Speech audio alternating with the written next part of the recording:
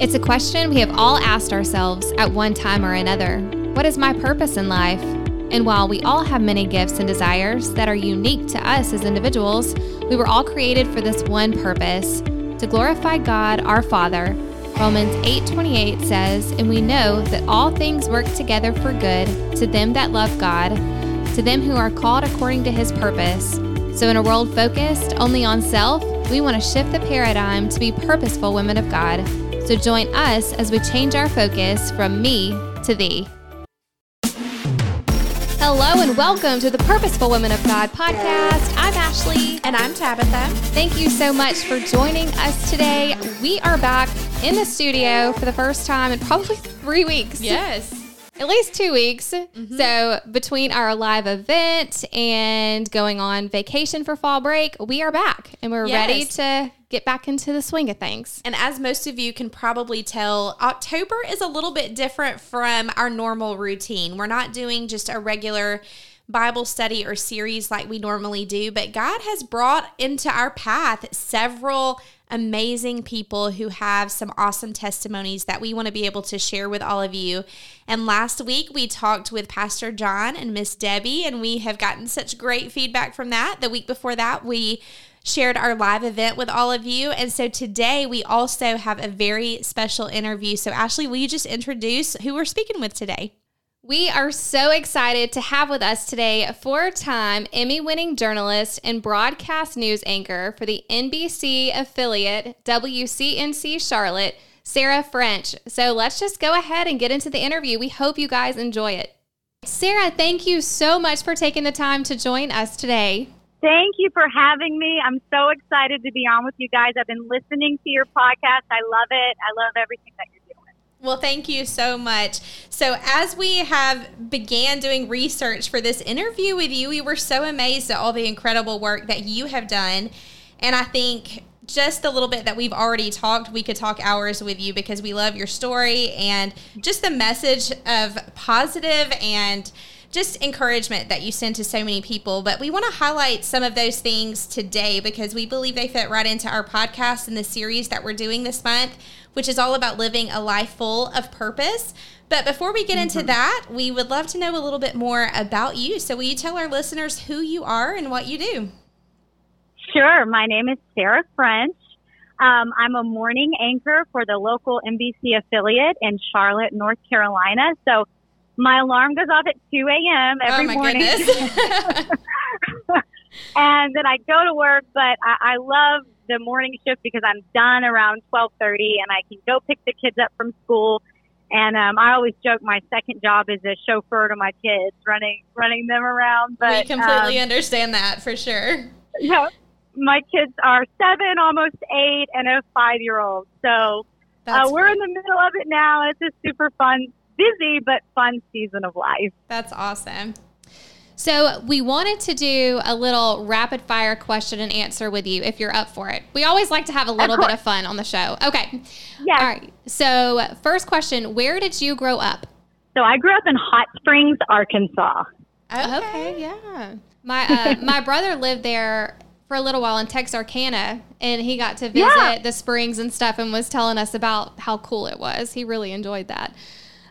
Yes, I kind of moved around with Missouri for school and then Connecticut, and then I was in China for the 2008 Olympics and then to Boston, and I worked in LA for a little bit, and then now we're in Charlotte. So I feel like it's been a long time since I've lived in Arkansas, but my family's still there, and so we always love going back to visit. You've been everywhere, and I've never left the South. I don't think. That sounds so bad, but I don't think I have. Well, it's funny because after Boston, I told my agent when that contract was up, I said, take me south. I'm ready to be closer to family. I'm ready to be back in the South. Yes. Anywhere in the South. Yes, for sure. I'd be saying the same thing.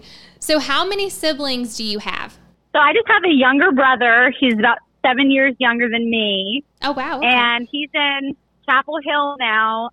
He's a urologist, but he's about to move to Nashville. So I'm kind of sad about that because I was really hoping everyone would move to the Carolinas, but together now he's moving to Nashville. But that's not too far. We have family in Nashville too, so.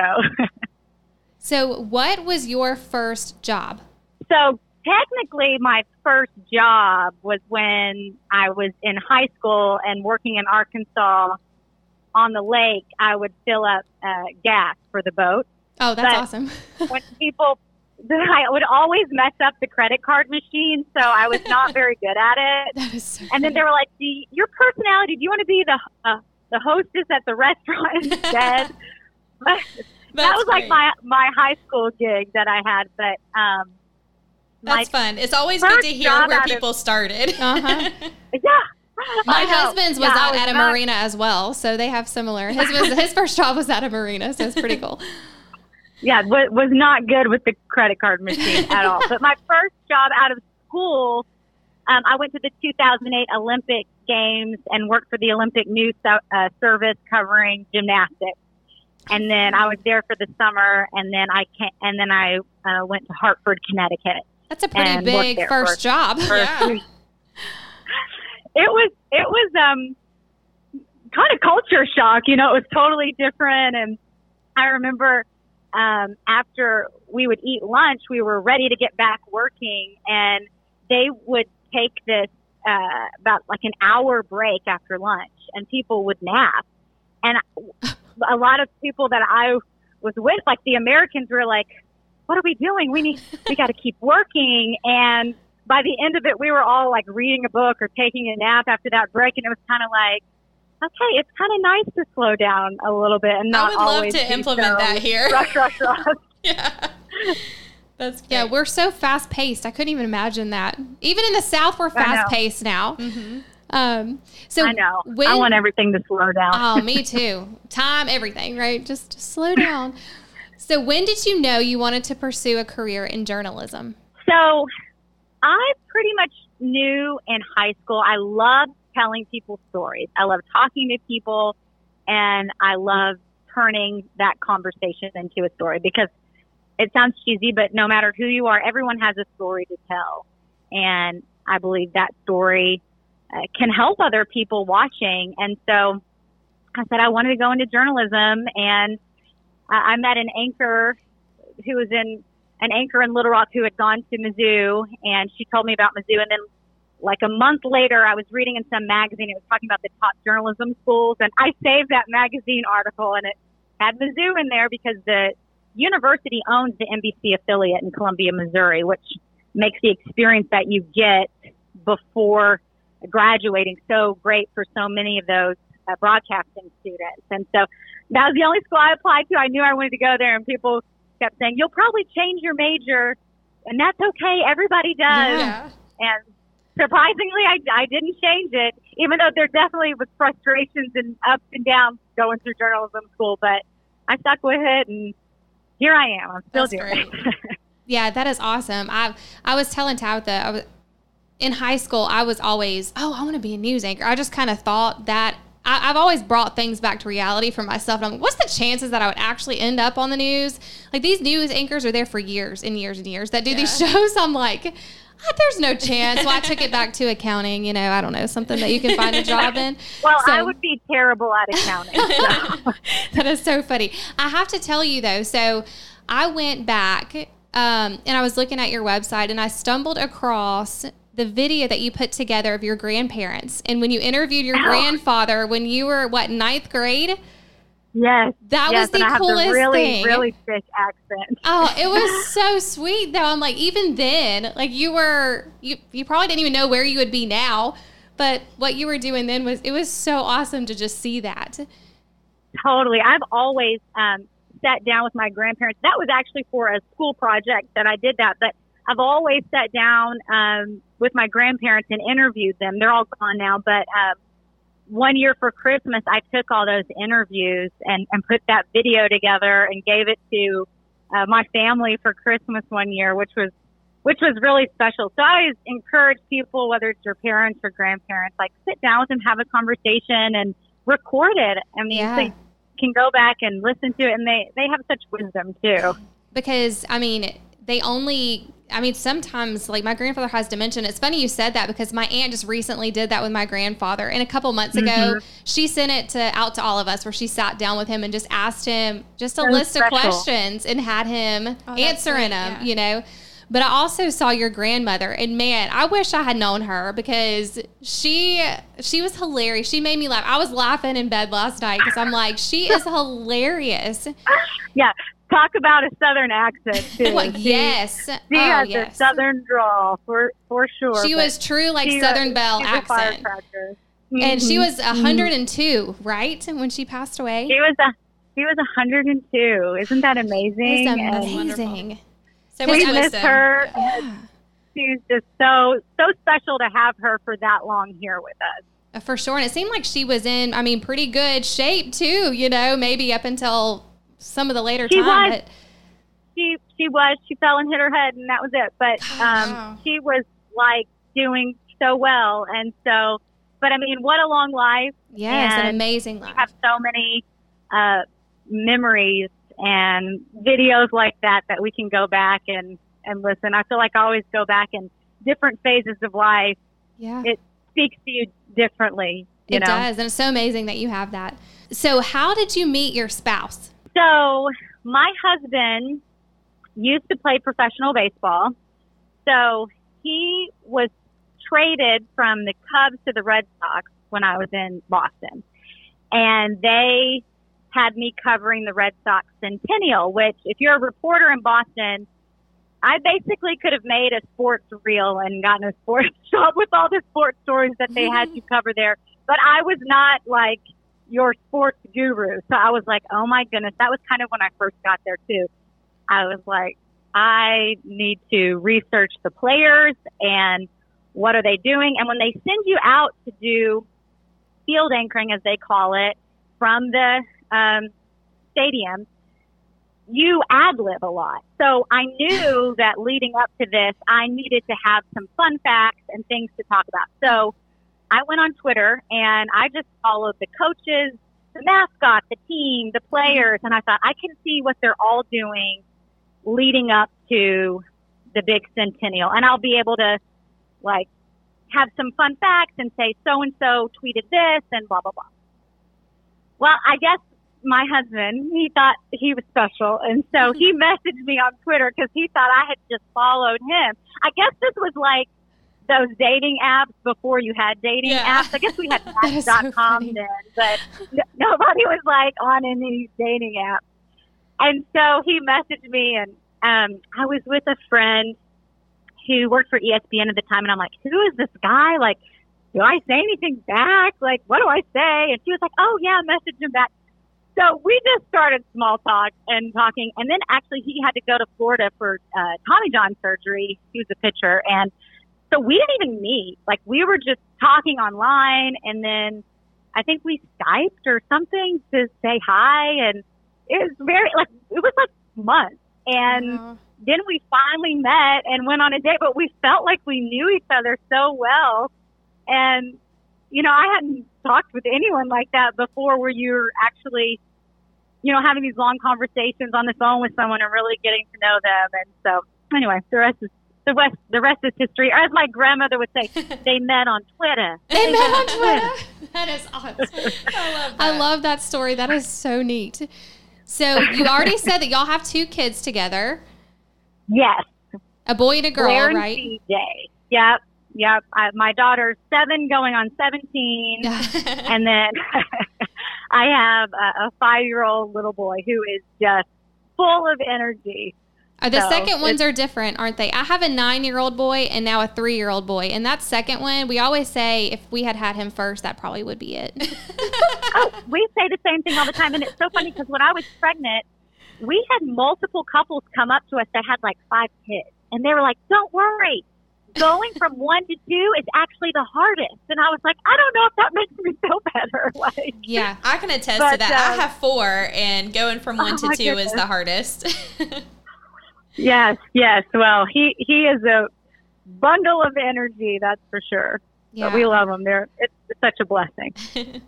I understand that. I can definitely have sympathy with you there on that one. Mine's a wild child too. But what is the best part about the job that you have now? The best part of my job is probably being able to tell people's stories and being able to make a difference and raise awareness with those stories. Now, I really feel like there's no other profession like that in journalism, especially in local news where you can make a big difference in your community where your family and friends are living. That's what I was going to say. I think there's a difference in local news versus some sort of national news that you could be on. I would imagine there's a more sense of, like you said, community there than... Totally. And I realized that when I covered the Boston Marathon bombing. And when that happened, it was like everyone was texting us. They were turning on the local news because those are people who live in your neighborhood. Like our meteorologist, where the shootout took place, a few days after the bombing, his house was there. And so we are in your community. We know the streets. We know the areas. There's a school shooting. Our kids are in those schools. And a lot of times with network, and I have plenty of friends that have gone on to work in the network, but they're flying in, they're covering it, and they're leaving, and they're going to the next spot. And so that's why I feel local news is just so different than network news, because we are there with you in your community. I agree. So what would you say is your greatest career accomplishment so far? So probably when I was in Hartford, there was a girl that I knew. She was a reporter, and she was down in Haiti during the earthquake, and she ended up changing careers. That's another thing I love about my job. I get to meet all these people that just inspire me. But she changed careers and became a nurse, and then started taking these groups of nurses down to Haiti. Wow. And I was so inspired, and I was like, we need to go and do a story on what they're doing. And this was about a year after the earthquake in 2010. But I went to my boss, and they were like, no, you're not going to go do that. And my mom always said I was stubborn, which my kids can be like that too. So maybe it will pay off later on down the line. Yes, I'm sure but it will. I'm like, okay. So I thought about it, and I prayed about it, and then I went back and I was like, okay, what if I paid for the flight and shot the stories myself? Then would you let me go? And they were like, sure. Wow, so that's what I did. I ended up, one of our photographers went to the church that was going, and he was down there shooting stuff for the church. And so he actually got to shoot stuff with me. So that worked out where I didn't have to shoot everything. But it was the most life-changing experience. We stayed at an orphanage. We slept in a hammock, and we told these stories in this series called Hope for Haiti, and won my first Emmy through that series. And so for me personally, that was just a life-changing experience, and one that I'll just never forget. Is there a way we can go back and watch that series that you did? Are they posted anywhere? Yeah, I can send them to you, so you can post the link as well. So that would be there are awesome. 3 stories, and yeah, it was an incredible experience. It was a group of nurses and then a church group that we went down with, and That's what awesome. they're doing there was just amazing. That's awesome. I know I've never gone on a mission trip, and I would love to, but I know Tabitha has been to Africa, so I'm sure a similar... Oh, I'd love to do that too. I'd love to do that. I will say, it's just like you said, it's life-changing. But I know I loved hearing you say that you advocated for yourself to go, and that just not only the payoff for those that were there and being able to share this story, but just hearing you share that story, God honored that too. Yeah, I always tell people sometimes if God has placed something on your heart, no doesn't always mean no. Now sometimes it does, and I tell my kids, That's right. know. But sometimes you just have to think of a different way to approach it, and if He calls you, He equips you. And that's exactly right. And so I'm glad I'm glad it worked out. That's what we say about this podcast, because we don't feel equipped. We're like, he equips the call. He doesn't call the equipped. So here we are. Oh, and I'm the same way. I'm on TV every day. And sometimes I think, have imposter syndrome about, especially in news, like, it's like you're expected to know a lot about everything. And sometimes I feel like I know a little bit about a lot of things, but not a lot about one thing. That's right. So I think it's easy, but you have to remember it. Like we said, if God calls you, he equips you. And that's not him telling you you can't do it or you're not qualified. That's right. So one of the biggest questions that we always like to ask is, of course, if you would share your testimony with us, how you came to know Jesus as your personal Lord and Savior. Yeah, so I grew up in a Christian home. My parents were always sending me to Christian summer camps, and I grew up in an amazing Christian household. What I always tell young people is when you leave home, when you're going to college, get involved with the church, get connected with the church community. I moved around a lot in my career. I moved to Missouri for college. I didn't know a single person. And my first few markets, I moved there not knowing a single person. And I was so focused on my career. I was eat, sleep, breathing, work all the time. And I was not connected with a local church. I wasn't in the Word daily. And when you start to do that, it's not a light switch moment, but we slowly drift away from the Lord. Mm-hmm. And the world and culture can have such a strong influence on us. And a few years ago, we had a guest speaker at our church that we were attending, and we're all sitting there, and he turned out the lights, and it was pitch black, and you're like, oh my goodness, this is scary. Like, I can't see anything. And then your eyes start to adjust to the darkness, and you think, oh, I can see. This isn't so bad. Oh, I'm fine. This is good. And then when the lights come back on, it's like, whoa, this is harsh. This is too bright. This is intense. But then the longer you're in the light, you realize that this is good and this is where I'm supposed to be. And I just think that is how I was living. When you are in the darkness and you're not in the Word daily and you're not connected with the church and you don't have people who are holding you accountable, you start to think, oh, well, this is okay and that's okay. It's like in Isaiah when it says, what sorrow for those who say that evil is good and good is evil, that dark is light and light is dark. Yeah. And so anyway, my mom took me to an extraordinary women's conference in Oklahoma. I went with my grandma too. Tim Tebow's mom spoke, Natalie Grant sang, and it was life changing. God never stopped pursuing us. And it was at that time that I recommitted my life to Christ, and my life changed. And I got connected with a church, which was really hard to do. I was in Boston at the time. I started going to churches, and I really wanted to go to one that I could walk to. I didn't even have a car when I lived in Boston. And I would go to these beautiful churches, and there would be like 5 people there. And we would stand up and say our names. And it was just so sad to me that these churches were completely empty. And so I ended up joining like a church plant that I had to, you took public transportation there or Uber or whatever on Sunday morning. And they met in a little middle school gym. And I just remember bringing my mom there and my mom meeting the pastor and her being like, we have prayed for this day. And I was just like, really? And it's just now that I'm a mom and a parent, it's just a testament to a praying mama where we want things in control and our kids are going to make decisions that maybe we don't agree with. And the biggest thing that we can do is just never stop praying for our family and our kids. I love that. And my mom is a praying mama. And so anyway, my husband and I, we were dating at the time, and we ended up joining this church, and we got baptized together, which was so special. That's so great. Yeah.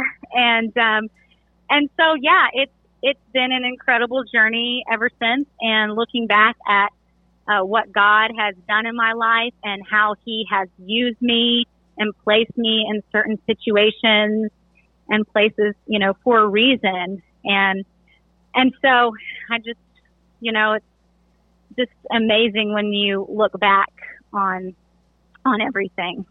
I love that story. That is really beautiful that you shared that. And I know that it will touch so many people's hearts. Just you talking about how hard it was to find a church and how, you know, not many people were coming. We have actually partnered with churches in Boston over the last couple of years, and just really seeing that it's hard to find a true Bible believing church in the Northeast, you know, that is one of the most unreached areas for the gospel. And we're also working to partner with a church plant in Vermont very soon, just for that reason. And that in the whole town, they do not have a church. And so it's just crazy. You know, we're from the South, and so there's a church on every corner, you know.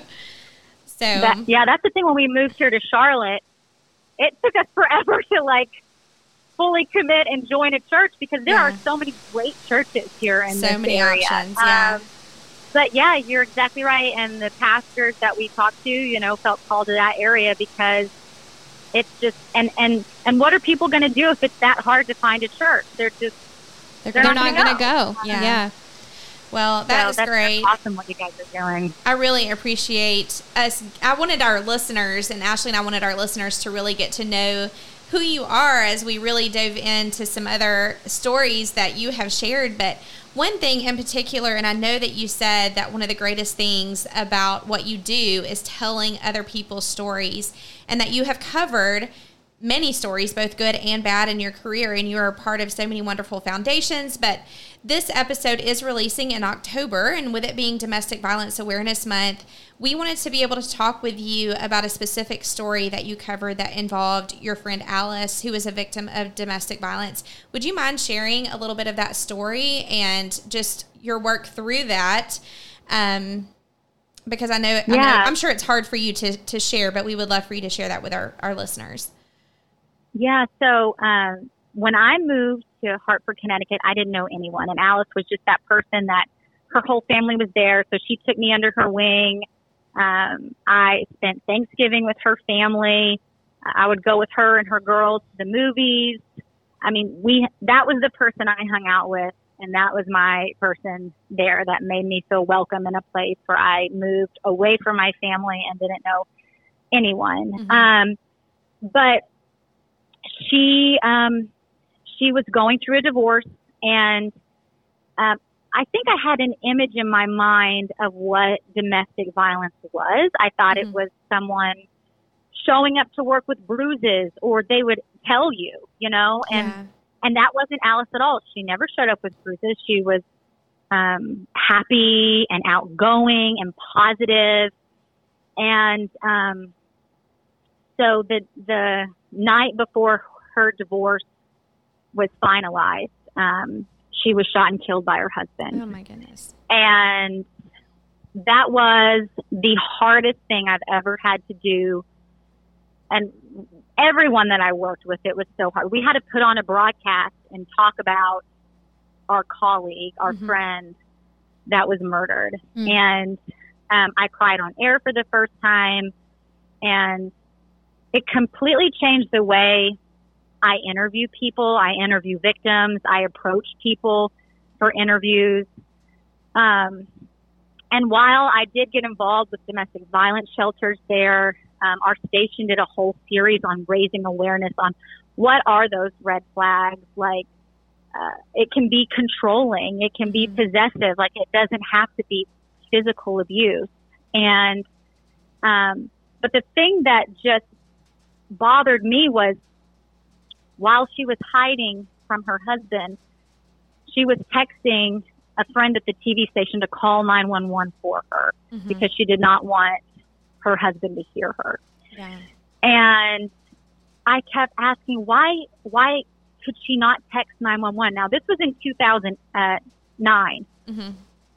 But texting was available. People text. So I started doing research, and there was only one county in Waterloo, Iowa, that had just passed 911 texting. Nowhere else in the U.S. could And you it was text Iowa, 911. out of all places. Yeah. Iowa. Wow. Yeah, and so I did a story. I did Alice's story, and I brought up the question, why could she not text 911? I met with Connecticut legislators, and from that story, they started having meetings with cell phone companies and dispatch centers. And so I really felt like it got the ball rolling. The thing is, it costs money, and it is done dispatch center by dispatch center. Right. Because they have to completely overhaul. So while it started being changed in Connecticut, county by county, it wasn't until 2018 that the whole state of Connecticut had 911 texting, where you could text 911. And this isn't just for someone like Alice who was hiding and couldn't afford for someone to hear her. It's for the younger generation. It's for the hearing impaired.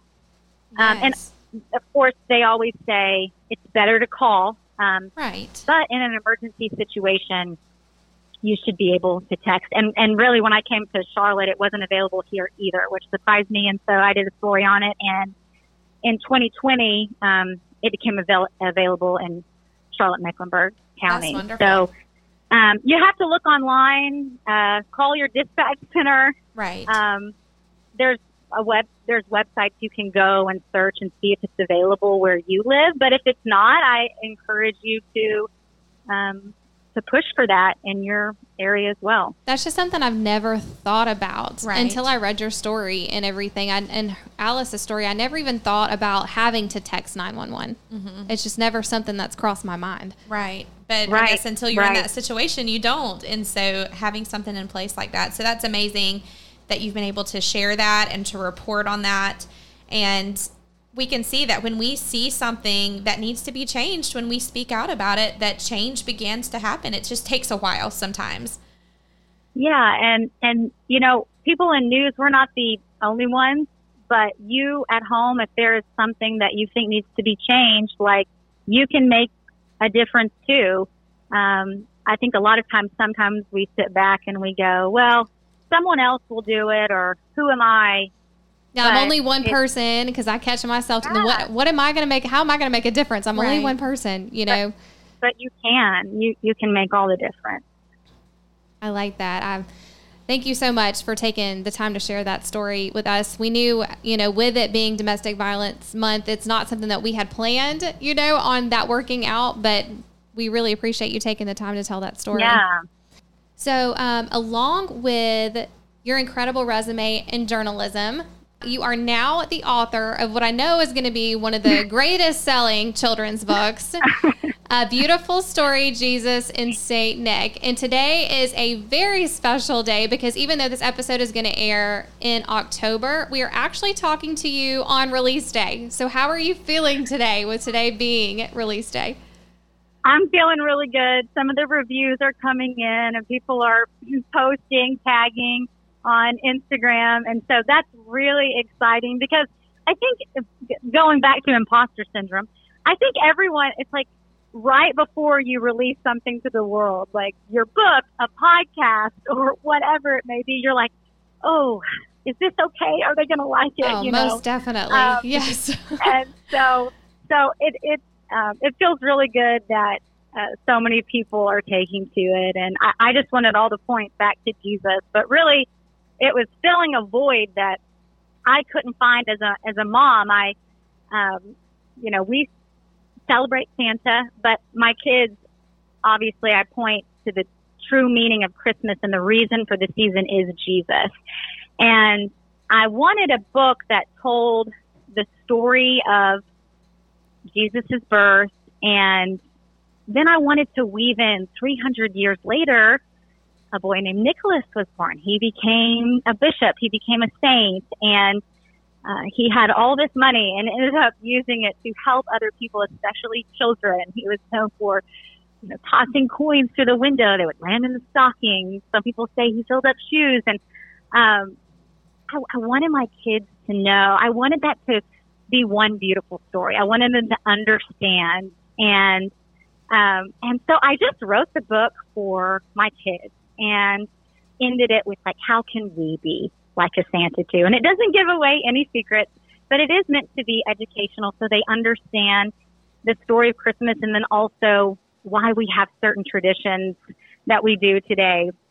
And a mom had asked me on social media, how do you do Santa as a Christian? I'm like, oh, well, I wrote this book and explained this to my kids. And then I started getting messages from some other moms saying, oh, can I get a copy of that? Or where do I get the text? And so that kind of sparked the idea of maybe I will turn this into a children's book. And the children's book, I added in my kids as characters, and they learn a lesson too about giving, and it's better to give than to receive. And so they think it's neat that they're in the book too. Well, we have read the book, and Ashley and I both love it, and we cannot wait to share it with our kids this holiday season, because I feel like it's just as you said, a lot of times, especially as a Christian, it's either one or the other. Either you celebrate Santa or you celebrate Jesus, and there's not an in-between sometimes. And so I feel like this book, as beautifully written as it is, gives us that great balance of both. And Sarah, if you can hear the rain now, it's storming on all us. of a sudden we just a storm started.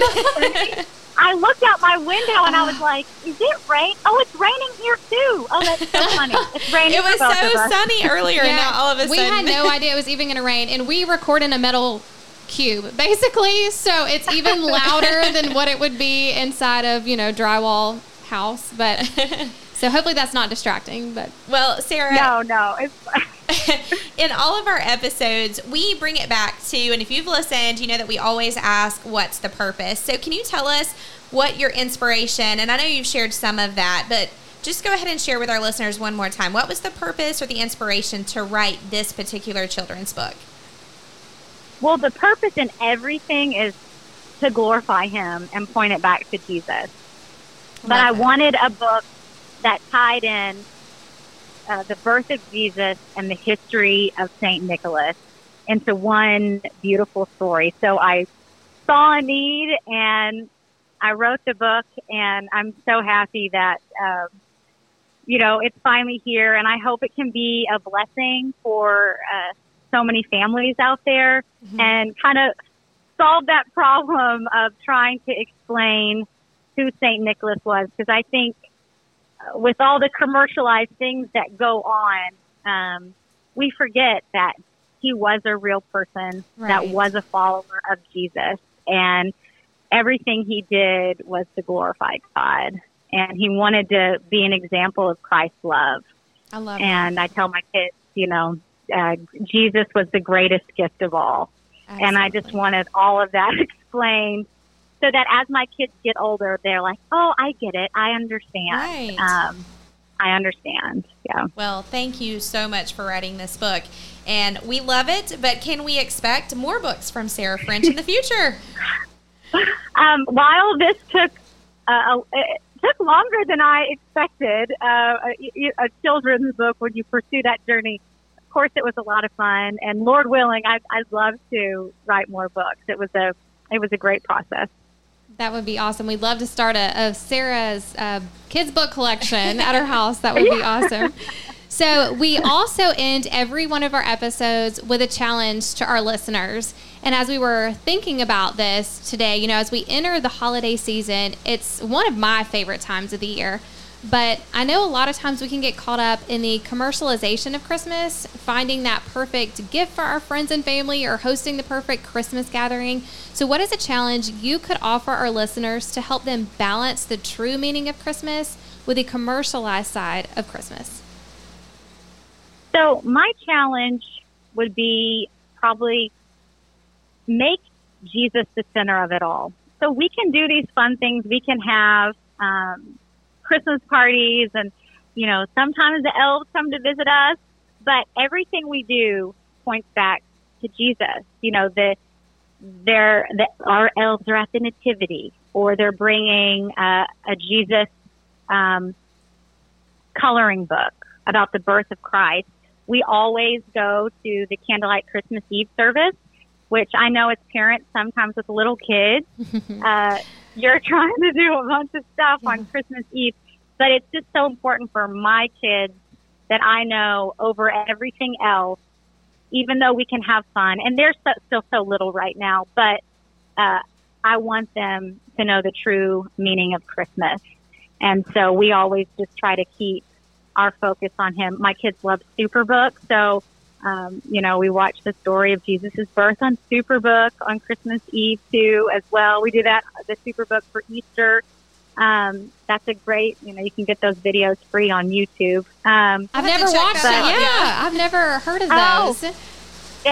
Your kids will love it. How old are your kids again? Mine are 9 and 5. No, 9 and 3. My kids are not 9 and 5. 9 and 3 is how old my kids are. I have some older ones, 13, 11, but then my youngest 2 are 7. So yes, they'll love it. My 7 and 5-year-olds love it, and it goes through all the stories of the Bible, and it's great. I'll have to check that out. We also here in North Carolina have Samaritan's Purse, so you can fill up shoe boxes, and